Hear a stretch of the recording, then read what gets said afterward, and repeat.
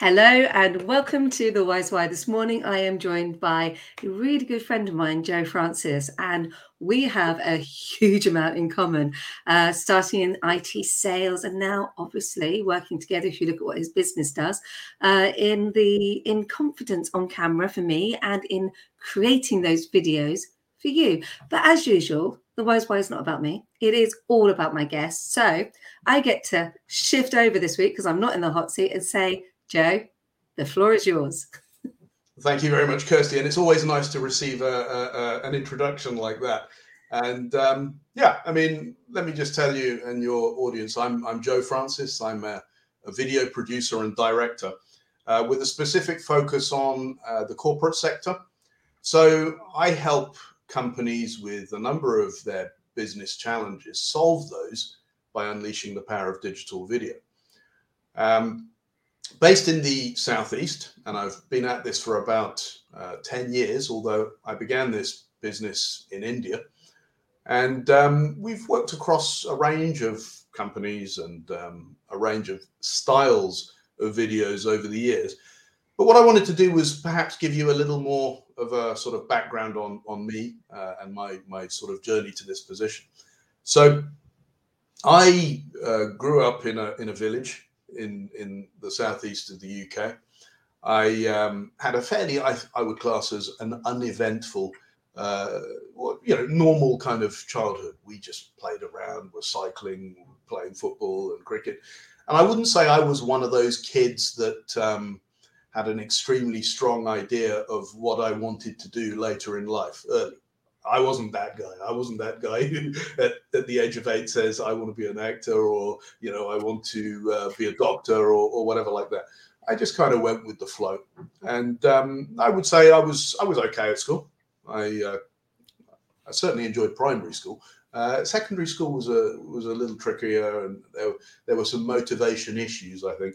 But I kind of followed what I would class as a bit of a wave. I was being carried by a wave. So rather than very proactive thought processes about, okay, I'm going to do O levels and then I'm going to do this, I'm going to do that, I wouldn't say that was me. I was kind of carried along on this wave. I felt the normal thing to do would be, okay, after O levels, do A levels, after A levels, do a degree. And so that's the way I went. I went to University of Leeds. I did a degree in physics, not because I was enormously interested in going into research or teaching, which are the kind of areas that typically people do with physics, but simply that was the subject that came most naturally to me at school. So I did that, and then in the mid-90s, I went into the workplace. So my background in getting into video production is a little different from many people in that most of them come from the broadcast and media background or advertising. I came from the other side of the lens from corporate life. I was working in sales and marketing for various companies. I worked for BT for a number of years in a number of roles as well: project management, sales, account relationship management. And I learned a lot from those experiences in terms of how to manage clients and also what the pain points are that could be solved. In the early 2000s, I kind of wanted to make some changes to my career. Telecoms was having a hard time because of the dot-com bubble, and I was looking to upskill myself. So I went and did an MBA, and I was doing that at one of the top universities, business schools in India, the Indian School of Business, which was in its infancy at the time, but had really strong support from corporates and so on. And after my MBA, then I came back into the workplace, although in a different industry. I was in the IT consulting space for a very large multinational. But there came a point, I think, in my late 30s, mid to late 30s, I'd always had an idea, perhaps, that I might like to start something myself, but I never knew how. I honestly had no clue how to start a business or what might be an avenue to pursue. So I thought, all right, here's what I'm going to do. I'm just going to take a little bit of time out and do what they called me time. So I did that. I had built up a little bit of a nest egg. I was married with at least one kid at that point. But I had, I suppose, some degree of a safety net at that point. So we moved as a family to India in the early 2010s. And I took basically a couple of years off, just figuring out what I was going to do and just resetting my mind. And then after that, I decided, okay, there's something here where I can utilize all of the skills that I built up in relationship management, in understanding corporate processes, where the burgeoning field of digital photography and film was becoming a lot more accessible. So I decided to set up a business in this space, and I learned documentary filmmaking. I worked with a few DOPs and other guys. I'm going to call you on that. We talked about this earlier. You're going to pick me up on that. I am going to pick you up on that because, and it's interesting because obviously I hate that word. It's such a bad word to use. But I work in the corporate space because I worked in the corporate space, so I understand.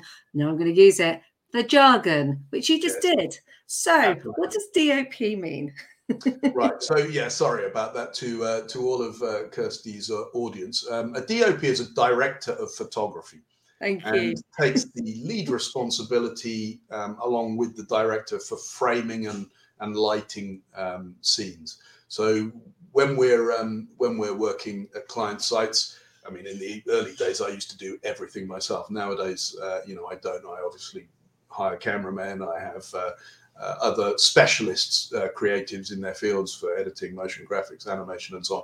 But yes, a DOP is there to make the scene look great, light it properly, frame it properly, and carry out any kind of camera movements and so on that would be required on that scene. So, yeah, is that okay? That is, Annette has just come in and gone, thank you for clarifying. So as we're just quickly talking about lighting, we were talking about this in the studio before we came live.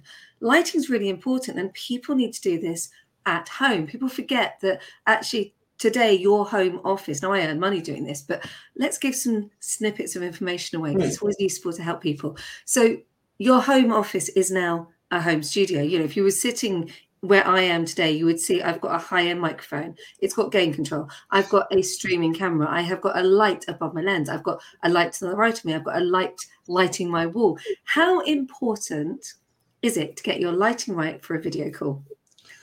Well, it's absolutely important. And the reason is, if you have the same ambient lighting hitting the subject as well as the background, then your subject won't pop. So really what you want to do, it takes a little bit of understanding of how cameras work. But what you want to do is put a lot of light on your subject, and then your camera needs to have its settings for that exposure. Now what will happen when you have your subject exposed properly is the background will become darker, and that creates separation between the subject and the background, and it makes your subject pop. Obviously, there's a lot more to it than that. There's 3-point lighting setups and all sorts of different types of diffusion and black flags and things like that. But essentially, the purpose of lighting is to make your subject stand out. Love it. Thank you. And I couldn't have said it better. And hopefully I am popping and standing out this morning. You are. Very much so. So you moved to, I'm intrigued because you moved to India. You went back. What was that like? Well, you mentioned we went back. Actually, we didn't go back. No, of course you didn't go back. Sorry. Yeah, because I was born here in the UK, so that's why I have this, this strong Southern accent, if you like. But obviously, my parents were from India. They came to the UK in the 60s, and there was a connection. We did have the odd few family holidays to India, and there was a connection there. My wife is from India, and she obviously has family there, as do I. So there were some benefits during this time when I was reassessing how I was going to move my career forward. For us being in India, not least for the kids, because there were some schooling advantages for them as well. So we chose to go back, and I had that period of time to kind of reflect on things. I wanted to learn, some of the Indian languages. I didn't manage to do that, unfortunately, although I picked up the odd few bits and pieces while I was doing my MBA. But it was a really good experience. Obviously, India is now recognized as one of the fastest growing economies globally, and is I think now the most populous country in the world, or about to be very, very soon, overtaking China. So it was relevant to get some exposure to that geography. And when I began the business, it was really, really useful as well, because I had a huge alumni network in India. And of course, people, once they come out of their MBAs, they all end up working in large multinationals usually. And therefore, I had what I would call a warmer access to some of these major companies than I would otherwise have when I'm just starting out. So it was really, really, really useful. It was a great experience. And events conspired to make us come back to the UK. My son, my eldest son, who's like really into maths and was about to go to university, he was very, very keen to study in the UK. And we came back, not just for that reason. There were some family health issues that I needed to deal with as well. So a number of events conspired, and I always feel that there's a little bit of fate involved in some of these things. When the stars align in a particular way, you sometimes have to go with that. And we came back, and we've been here since end of 2019. And it was great. And then, of course, COVID. So yeah. That was really tough. I think I've had a couple of guests on. We've talked about the challenges that COVID posed to us, because it's people say that it's over, but it's not over. We're still adjusting. We're still coming out of it. You can see it in the children at school. They're still traumatized. What was it I saw yesterday? That it was. I think it was a casting director posted on one of the social sites that it'd been 3 years ago that the theatres all closed. That's still got an impact. Of course. It's all had an impact. And of course, as you know from things like mask wearing and so on, I don't think everyone understood the developmental ramifications that might have had on kids who need to see people's expressions and their mouth moving with their own language development. So that, yes, the cascading effects of this continue, I guess, to this day. Did you find it challenging? Because obviously we all had to adjust for COVID. I mean, I closed the business, I launched and closed and went dormant for 6 months to nearly a year. What about you? How did you adjust to dealing with it? Because we all had to. Yeah. Of course, absolutely, and moving from India to back to the UK came with its own challenges as well, because a lot of my base was not there, so I had to kind of restart things here, and that was clearly very, very difficult at that time because everything was locked down. The offices, no one was there, and they had bigger priorities to deal with. Having said that, since the communication was compromised because of COVID, other businesses were also thinking, well, look, we actually need to do something like this because we can't bring our customers in to view our sites and view our people physically. So we, at the height of the pandemic, and particularly actually at the height of the pandemic in India, we were hired to go and film a very large factory food processing site in India. And that did come with quite a lot of challenges because for a start, we had to take lots and lots of these COVID tests, any of which, if they'd have come positive, would have been a major problem for the whole project. We hired crew in country, but on the way back, we successfully completed the filming at the site. But on the way back, India went onto the red list of the UK. So we got caught in, that hotel quarantine stuff on the way back. Wow. And yeah, you know, that didn't work out commercially particularly brilliantly, because obviously I couldn't offload those costs to the client. But anyway, it was a great project, and it was a good story. And I want to talk about stories. So I have a structure that I use for stories, which comes from Stanislavski's 7 Questions. How important is storytelling in video? Yeah, narrative is everything, and I think this is why it's so important for the viewer to understand that when you hire a video production company to come in and explain your story, it's actually the story that's the most important thing. A lot of people think, yeah, come in, bring your really good cameras, and you know, we'll have this guy here and that guy there. You know, that's secondary. That's planning. That's shoot planning and all of that stuff. But you've got to have a narrative. You've got to have an arc. And to do that, the most important things are to understand some key factors. So I'm going to jump in again, because I know what a story arc is.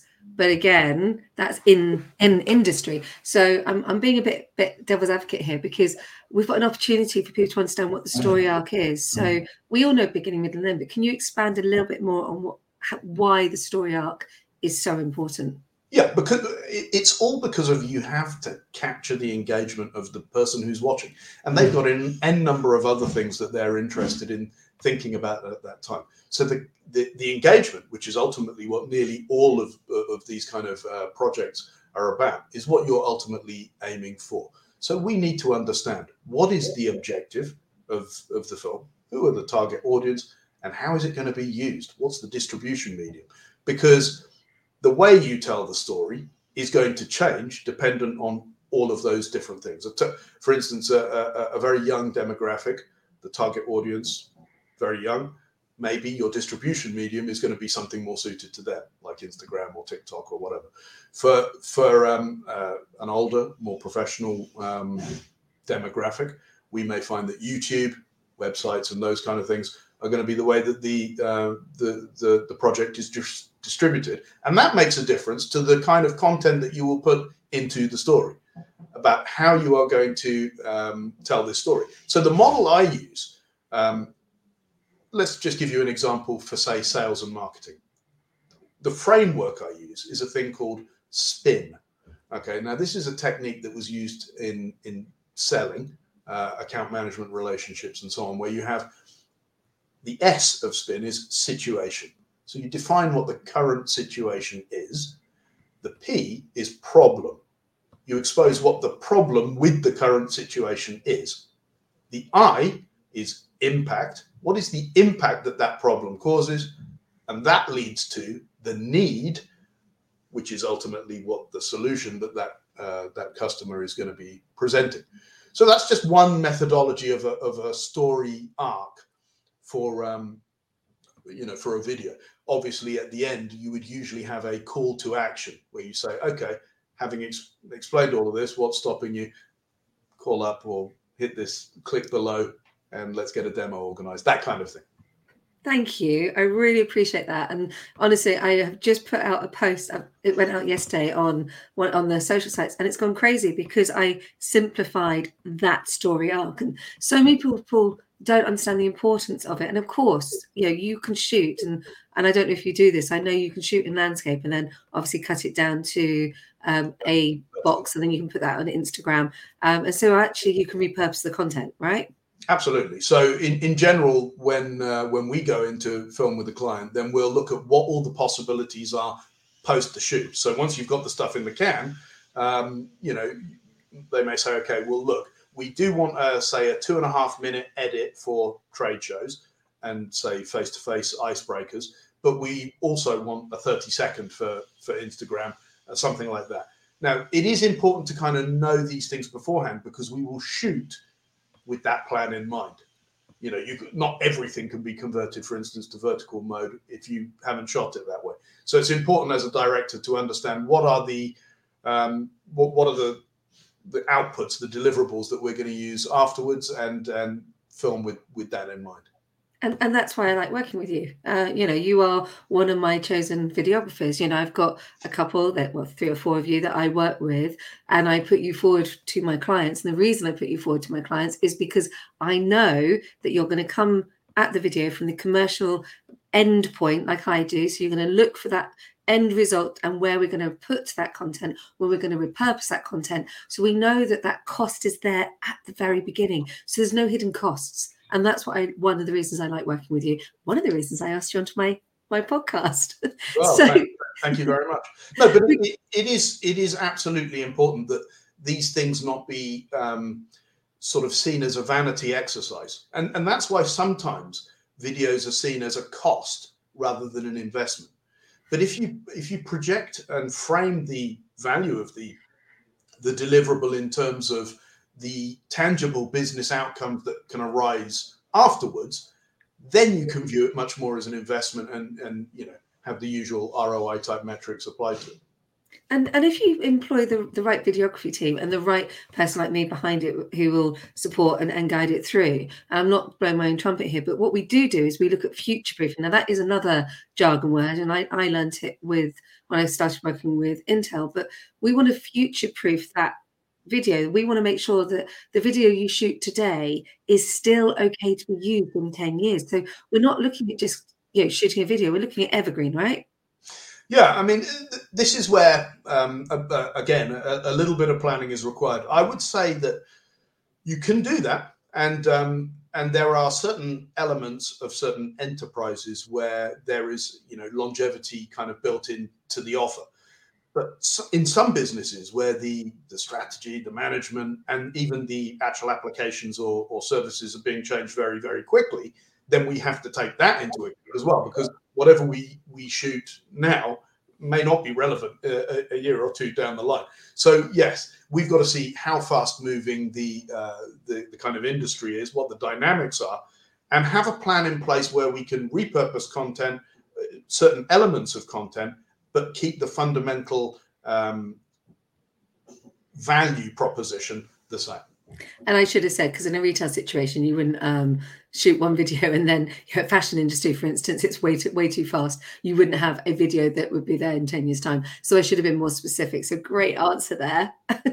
Really well done. Who's inspired you? I know you've talked about your wife. Who's absolutely definitely family. I mean, they've been a fantastic support, and my wife in particular, because it's not easy, of course, if you've had your husband, since you've been married, in a fairly senior position in a fairly senior company, getting a reasonable kind of wedge at the end of the month, to go into a complete uncertain position. But she could see, she could see that I had this kind of yearning to do something different, and she supported me all the way. And that is absolutely important, because there are times that you will even question yourself during the journey and think, was that actually the right decision?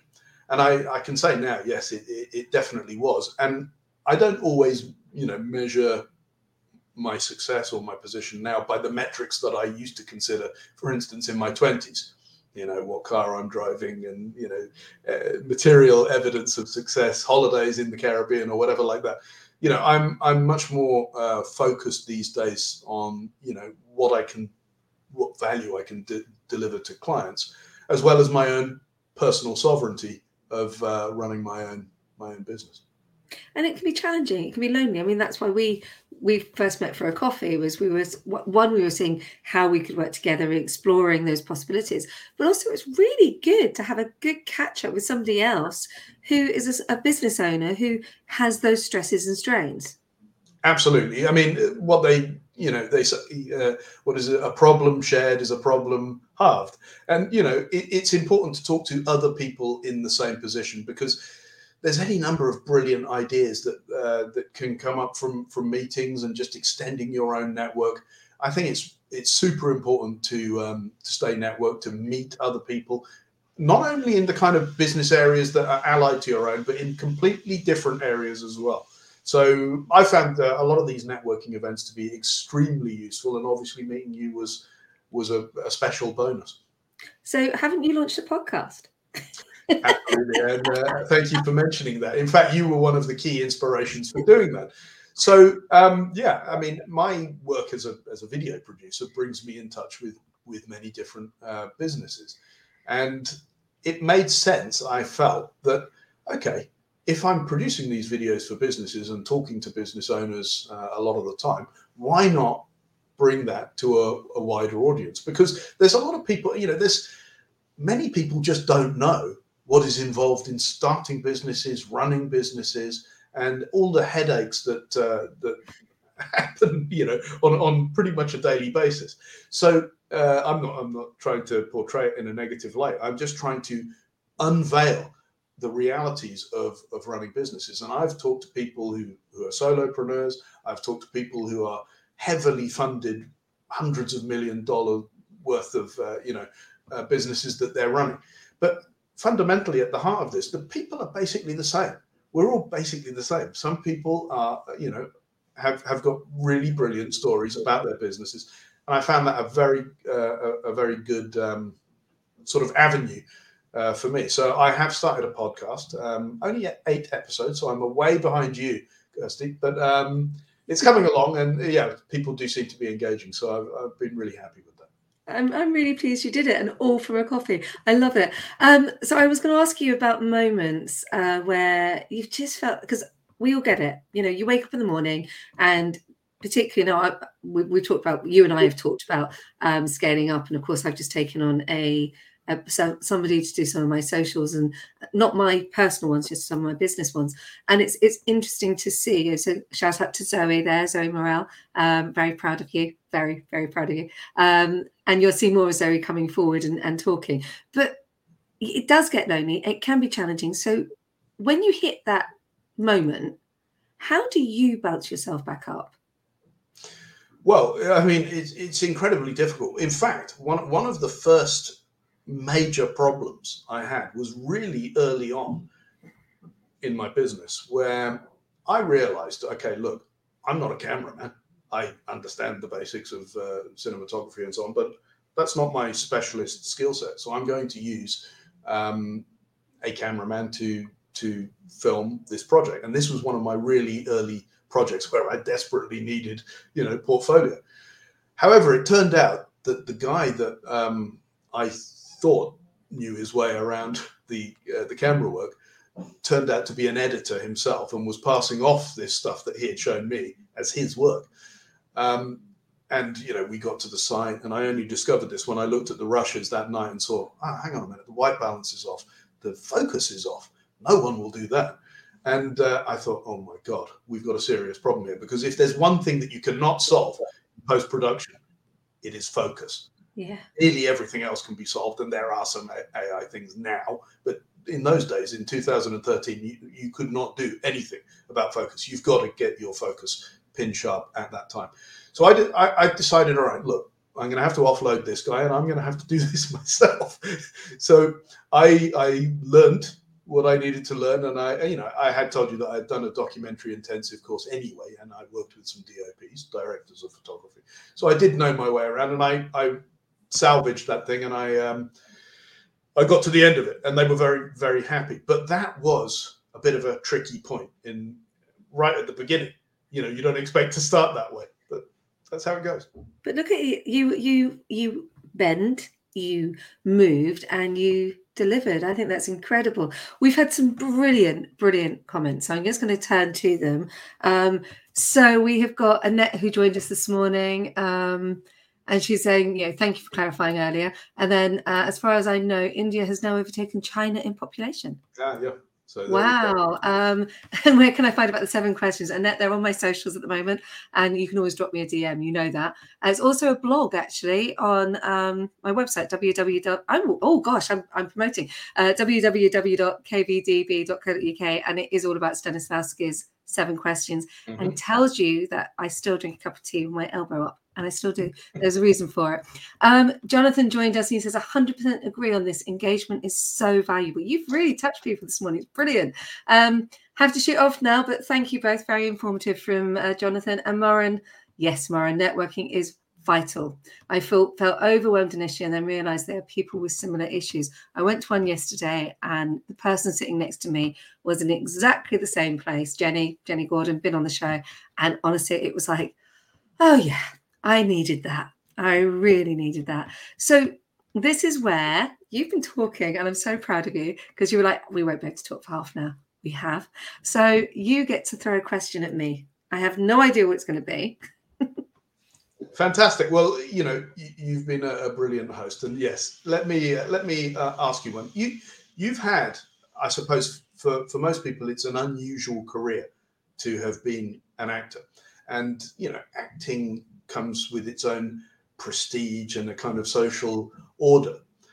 For you to walk away from that career and begin as a solopreneur, which certainly in the early days is anything but kind of glamorous. How did you handle the kind of psychological roller coaster of how the world saw you as an actor versus as an entrepreneur? So that's really genuinely an interesting one, because I put myself through university. So I went back and did a conversion course. So I had a diploma in musical theatre, which meant I could do a couple of, sorry everybody who's done musical theatre, but it meant I could do some really good pirouettes and I could sing. And it meant I was really good at potentially auditioning for West End shows. And I'd hung up my dance shoes when I was 22 because I realised it wasn't for me. It really wasn't. I was very much an actor who could sing, not a dancer who could act. And that time it was really difficult, and I just didn't want to be hoofing for the next 20 years. And that was a choice that I made. So I went into acting and I had a lovely career. I had some great TV roles in BAFTA award-winning dramas. So I had a lovely career.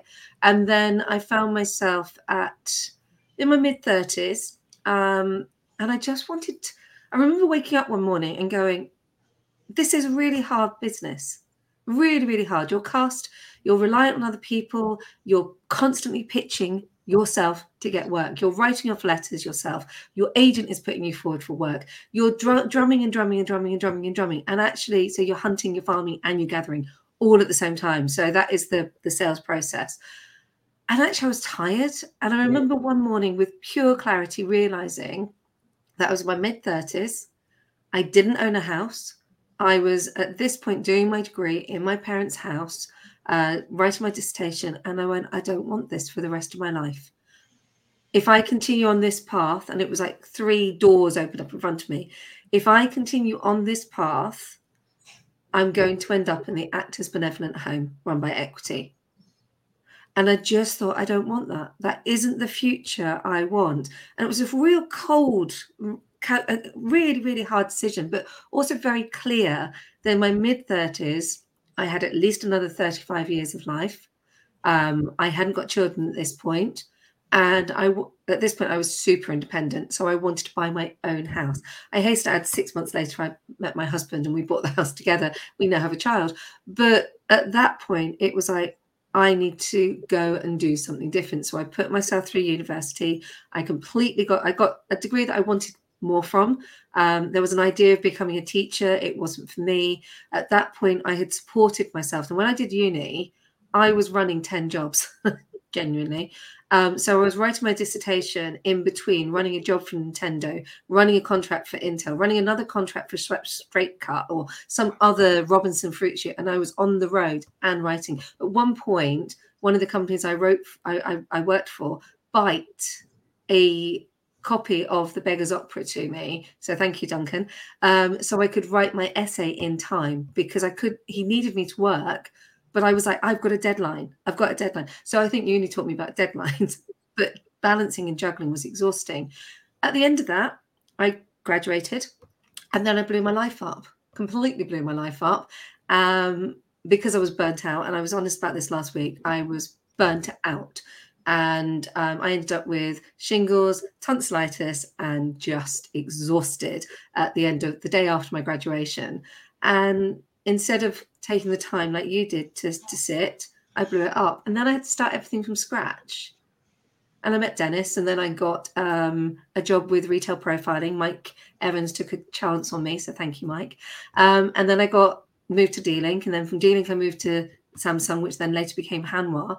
And so I learned the bit of business I didn't have. So I'd learned the structure of how to write documents in my mid-30s, got diagnosed with dyslexia and dyspraxia in my mid-30s. So learned the foundation of how to write because I didn't have that skill. I was an actor. So you have to understand, I was an actor. I knew how to do a script.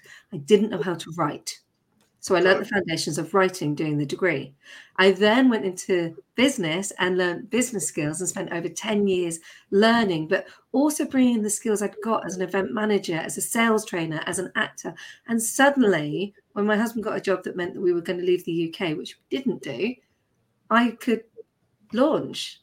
Didn't quite know what I was going to do, a bit like you. I had to take some time, sat, and then went, oh, I'm quite good at communication. So the original plan was communication skills. Now I actually now call myself a communication specialist. So it's been a full 360 to get back to here.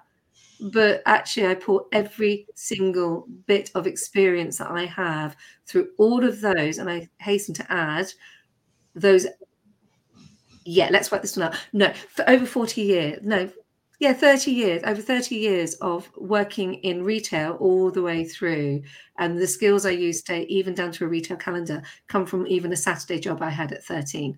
So nearly 40 years, because I'm only 51. So a lot of experience is poured into what I do today. But it was hard and I didn't know I was going to do it. And it wasn't easy to walk away from being an actor because I was very entrenched in that industry. You know, people knew me. They knew me and my partner at the time, and we were seen as a acting duo, and it was really high profile. But it just wasn't. It didn't fit me. Not any longer. It just didn't fit. Was there a gut instinct part to this where you felt, something just doesn't feel right? It was. I remember saying to my mom, "I'm going to stop," and she just went, "But you've done it since you were 8." And I went, "Yeah. So I've been an actor for 30 years. That's what I've done. That's a normal lifetime career." You know, when you actually think about it, 30 years in an industry, and I really did do 30 years as an actor, starting as Heinz Baked Beans at 8 years old. I had a career for 30 years. I made money from it. I got employed. I had a great time. But I didn't want to do it anymore. I do. I'd still love. I mean, look at me. I'm a podcast host. Of course, I still perform. And if Spielberg called me tomorrow, of course I'd go and do it. I'd love to. But it wasn't. It just wasn't. It wasn't going to give me a house. It wasn't going to give me the stability that I wanted for the second part of my life, for my middle years. Probably sounds totally weird. And it worked out well, hasn't it? I think I love what I do. Yeah, when I was talking for Oxlep on Tuesday, and I went in, and there were 7 people who were learning how to pitch, and they're doing this big workshop. And I walked in, and with my crazy energy, and because I'm an actor, I could show them different ways of walking into the room. But I will say the first thing I always coach on is how to walk, which takes me back to Arts Ed, which takes me back to my voice class, where my voice teacher Laura told us off for trying to sing the perfect note when we were working on voice, because there's a difference. So I use everything that I've learned all the way through my life, because I was 16 for that class. So it's really interesting and a great question, because it didn't just happen. There was a lot of choices that I made, and a lot of imposter syndrome, and a lot of, oh my goodness, I am not intelligent enough to even get a degree. And that's what people don't realize. I thought I was stupid. I don't use that word lightly, but I thought I was an embarrassment. I thought I was stupid. I was in my mid-30s, divorced, and I really, really felt lost. So really interesting. Yeah. And I've always felt that I have this thing called my Sunday evening test, which is very simply that if on Sunday evening you're not looking forward to Monday morning, you need to probably think about making a change. And I had failed a few Sunday evening tests, and I made the change. Brilliant. I'm going to leave it there, because it's a beautiful note to leave it on. I may change your tagline to my Sunday evening test, because I like that very much. Thank you so much for your time. It's been an absolute pleasure and an honor to have you on the show. Thank you very much, Kirsty. It's also been an honor to be on your show. Thank you so much for being a great podcast host, and I wish you all the best for the podcast. Thank you.